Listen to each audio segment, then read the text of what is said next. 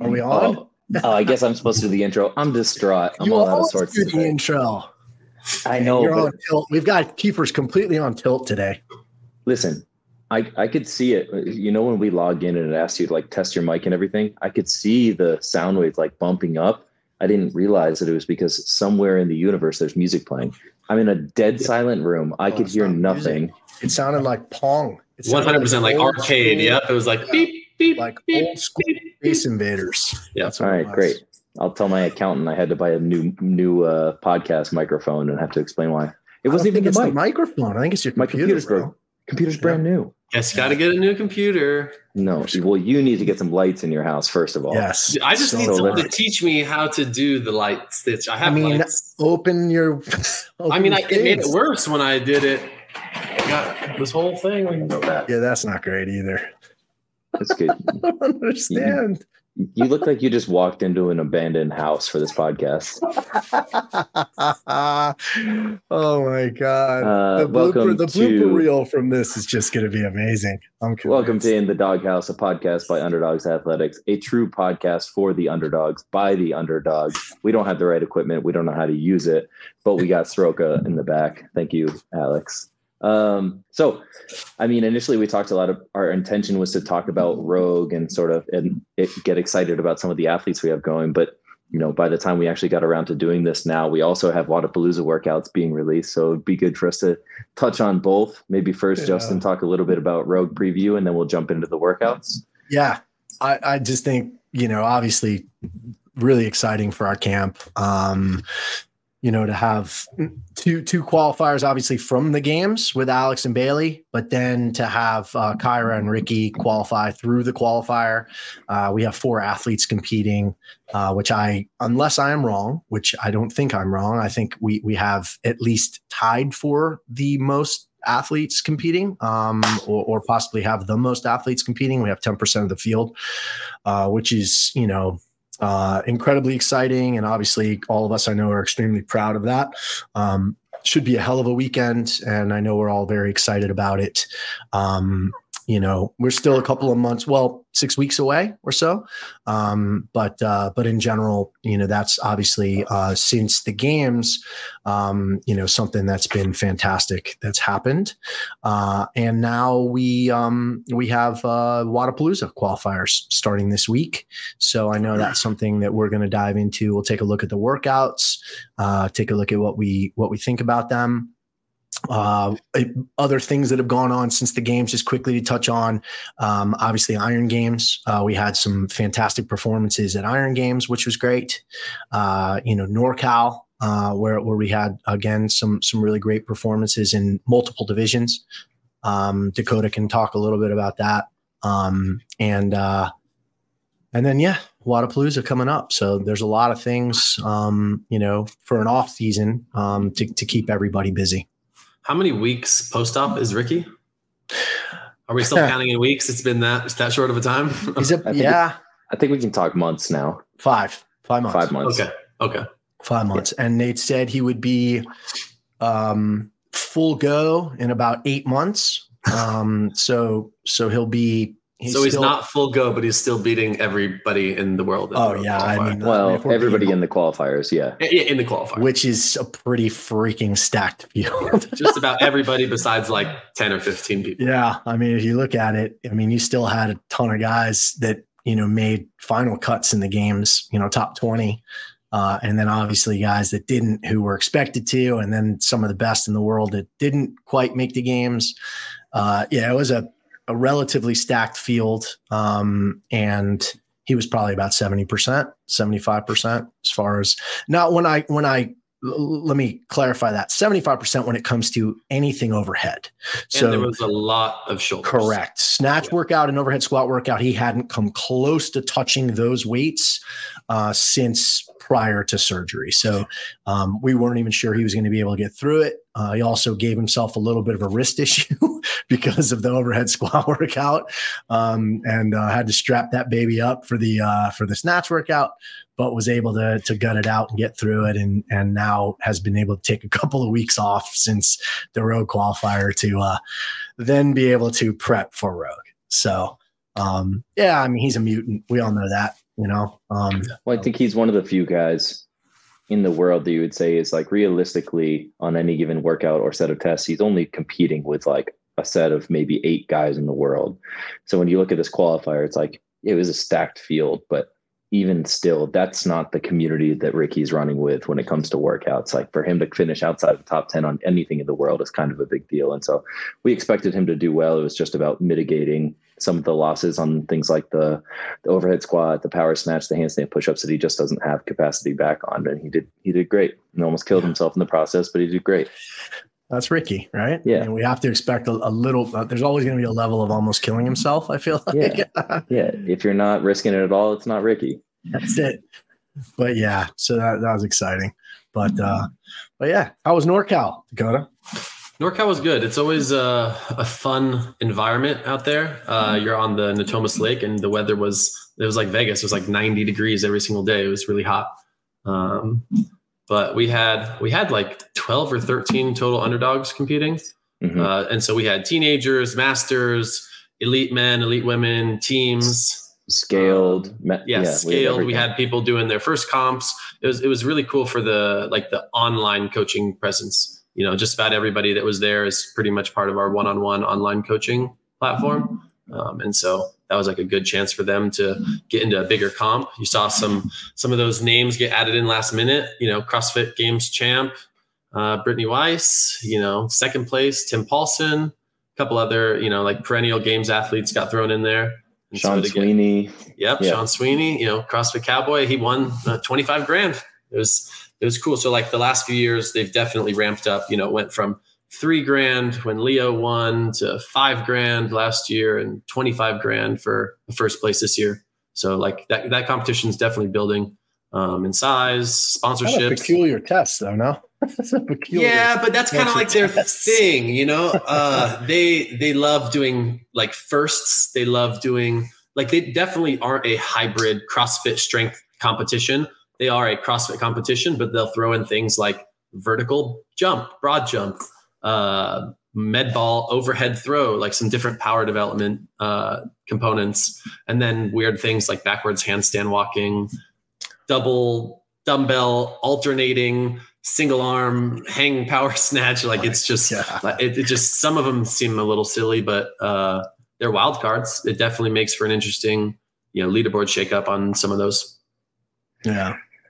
And only because I know that we're a little bit time limited today, I think it would be cool for us to get into the Wodapalooza workouts for week 1, especially knowing that some people have maybe already started them at the time of recording this, or they will be tomorrow. But I think they're cool tests. I think the one big difference this year from at least the last few years is that in the individual test, it is not separate qualifiers for elite and RX from intermediate and scaled. I think what they've done this year is they've made it one continuous backfill process. So everybody's doing the same set of workouts, and they will fill the elite with their, I think it's 20, and the next 40 will be in RX, and then the next grouping will go to intermediate, and it kind of filters itself down, which is super interesting. And I think that probably has some indication into why the programming will have to be a certain way, because it has to be almost like the CrossFit Open, honestly, where it's palatable for everybody, but still provides room to be able to separate the best in the world from the rest of the world.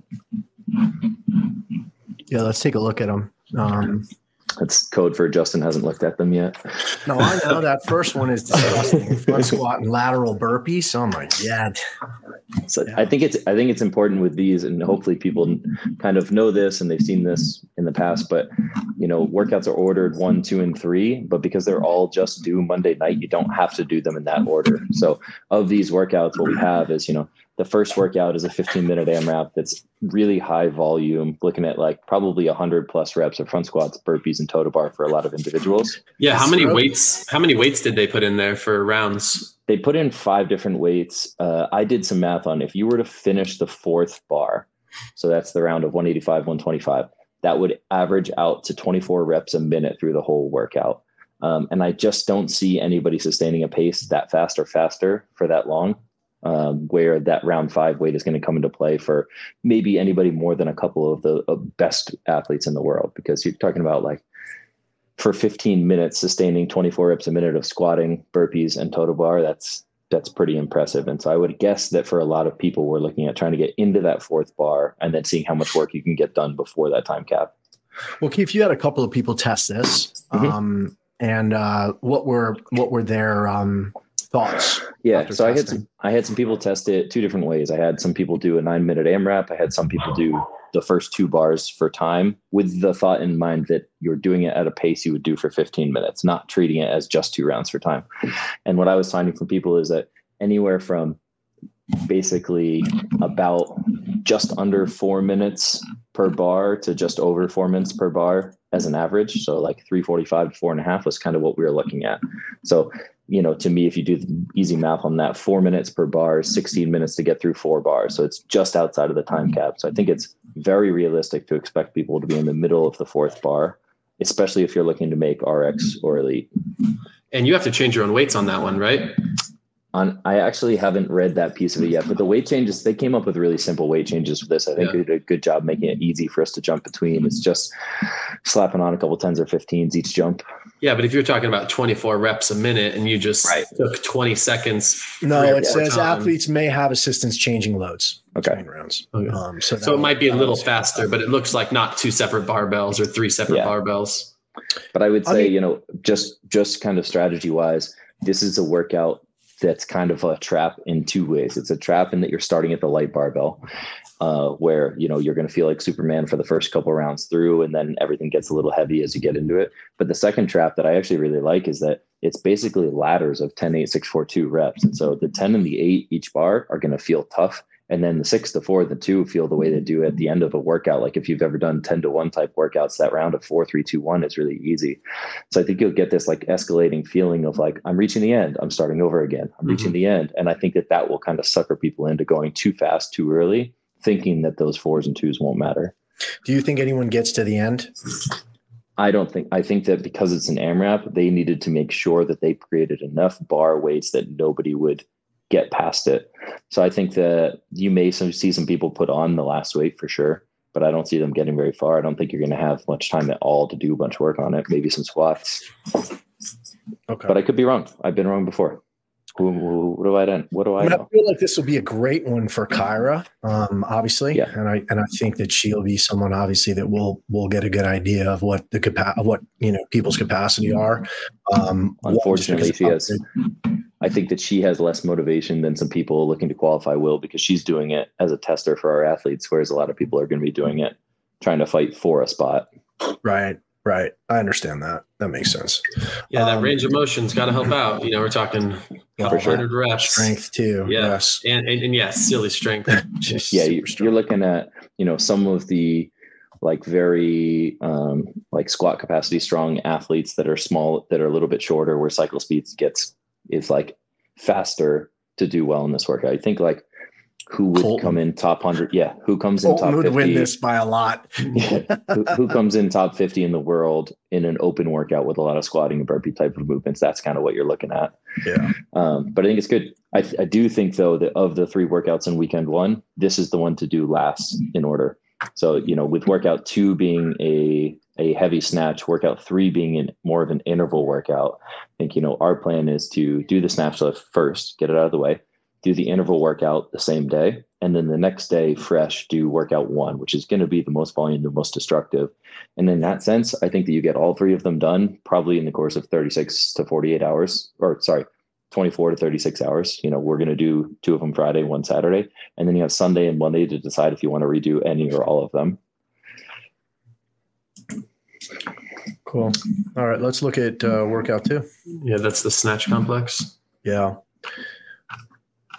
I kind of like it. What are you telling your athletes as far as percentage of a 1 rep max? So I think that a lot of people could expect to fall in the 85 to 90% range for this. It's 3 reps, 2 of them being from the hang. So that obviously there's some implications for how your grip strength is, whether or not you feel stronger from the ground or from the hang, but you can do them any way you want. You don't have any sort of buy-in to this prior. So like, this is the type of workout where you can warm up all the way up towards that weight, and then you can start the camera and just do 1 attempt at your like reaching load. And if it doesn't work, you can just stop the clock and do it again. So I think that you'll see people really try to inch out those last couple of pounds. My guess is that probably trying to get towards 90% of your max is going to be what you're looking for. I already got 2 or 3 texts from people that were like, do you think this weight will be good enough? I think it's this type of workout. Like, it doesn't matter if it's good enough. You just have to be able to maximize what you can do, and you can't control anything else. So you see Guy doing like a bunch of extra overhead squats. Did you guys see the asterisks on this one? The tiebreaker? Tiebreaker, yeah. So I guess you're going to have to, once you determine what your goal weight or top weight is, right? I mean, that's the one to hit those extra overhead squats in. So it's going to be strategical in a way to, say to yourself, okay, There's no way that's a word. Yeah, well, it's a word today. You're going to have to be strategical, and you're going to have to determine what weight you can say, okay, I'm satisfied with that. Let me do my overhead squats, right? Because ultimately we know there are a ton of people are going to tie. So you've got to figure out what that weight is for you that you're like, okay, cool. And then you hit some of the extra overhead squats. Yeah. And I really, I initially thought of this as like, okay, try to get 2 attempts in the minute. One that's like pretty good, maybe do 1 or 2 overhead squats after, and then take some rest, and then go for your reaching weight after. But I just don't see any reason to do 2 attempts in the time frame. I think you just go after your best effort, because you could repeat this as many times over as you want to within reason. Yeah. But I think that if you use, sorry, Justin, I didn't mean to cut you off. I was saying people will ask the weights. I think if you use, depending if you're trying to be RX or elite in that realm, if you use semifinals as an indication, it seems like 185 as a max, 185, 190 is kind of the tipping point for like the top third of athletes. So if you build off of that and you say, okay, 190 was like top 15 at semifinals, so it's top quarter of the field, times 0.9. 90% of that is 170. So I think that, looking at that 170, 175 range is probably, if you're somebody that's pretty strong at it, looking to try to like be just above the curve, I think that's probably a weight you could expect to see. I think that's pretty reasonable. But this is going to be weird because there's one qualifier for everybody. So I think you're going to see after week 1 that like there's some specialist people that maybe are RX to intermediate athletes that happen to have a really big snatch, and they shake up the leaderboard on week 1, and you have to wait for the workouts on week 2 before you feel more confident in like where you fall and things. Yeah. Yeah. I don't mind it. I think it's a pretty good workout, especially for a qualifier. Again, I'm just not a huge fan of, having, strength bias tests like this in a maybe 5 or 6 workout event type qualifier. I just think it skews the leaderboard, heavily. But at least it's a complex, and at least it's a snatch. So it's something obviously that's more technical. But still, I think like you talked about, Kiefer, we are going to see after week 1, the leaderboard is not going to look at all like that after week 2, because it's going to skew massively for those who are really, really strong. And I think they did do a good job, though, of like the other 2 workouts in this week are very open style, open-esque. You're going to see fit people win those workouts, which will counteract the snatch a little bit. And then I think, like Wodapalooza is definitely a showcase style event. There's always a lift when you get there. So I think it's perfectly fine for them to filter out for that sort of strength, if that's the sort of test and show that they want to put on for spectators. Yeah. Workout 3 is my favorite one of these 3, though, for sure. I just think it's unique. I think it's cool the way they did it. It's for time, it's 15, 20, 25 of 5 different movements. You have cow row, wall balls, chest to bar, box jump overs on a high box, and then dumbbell snatches where the reps are doubled from that. But there's a minute rest after each round of it. So it's cool in that they built in intervals to it. I really like that it's ascending, because I think that that's a little bit more tactical than descending. When descending, you can kind of just rip at it and hope that you can hold on. But I like the way that this builds up. And I think that round of 25 is going to surprise a lot of people. Interesting. Right, left equals 1. We haven't ever seen that before. So, I mean, obviously it works with the uneven, rep scheme better.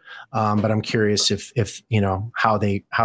if that's something we might see in the future at other things. But that was interesting. You think about it, like if you want to be relevant in this workout, you're going to have to end each round probably with an unbroken set of dumbbell snatches. So you're ending your workout after the 3 rounds of it with 50 unbroken dumbbell snatches. And I think that's going to be nasty.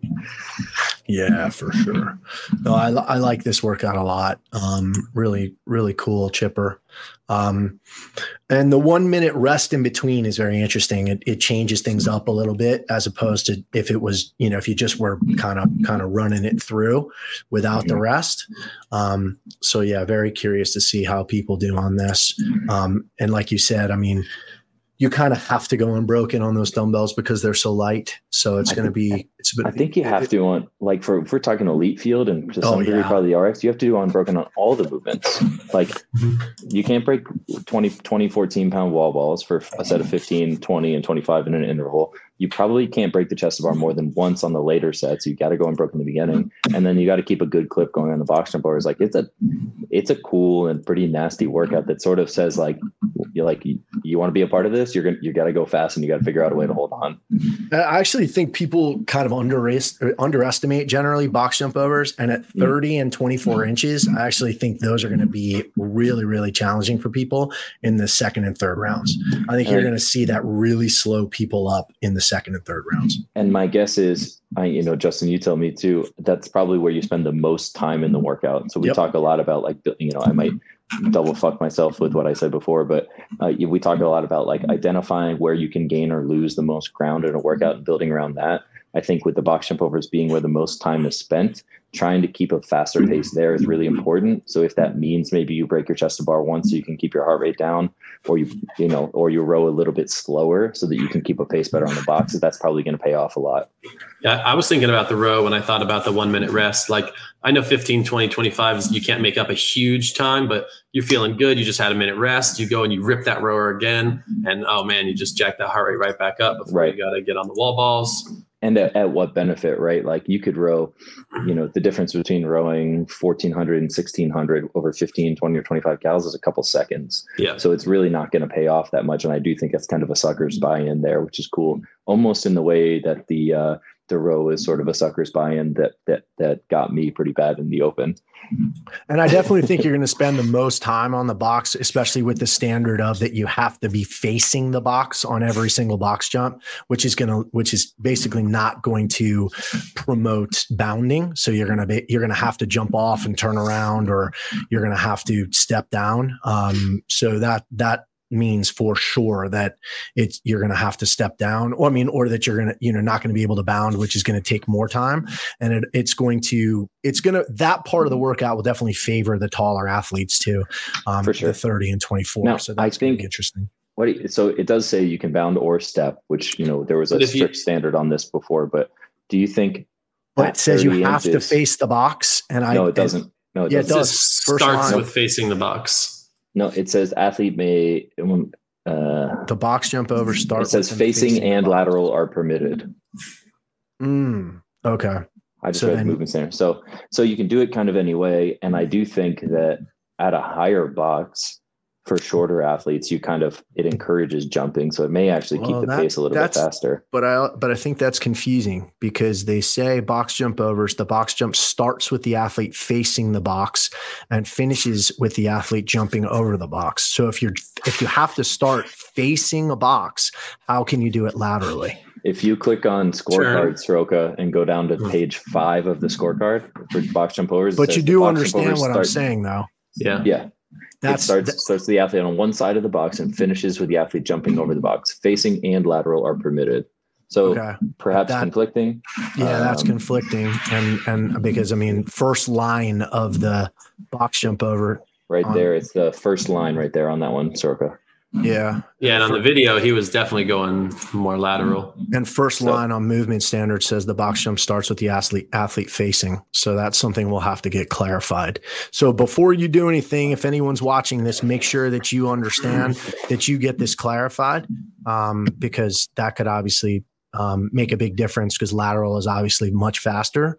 But if it comes down that, or lateral bounding is faster. But if it comes down that you have to face the box, you don't want to have to do this and then not get credit for it.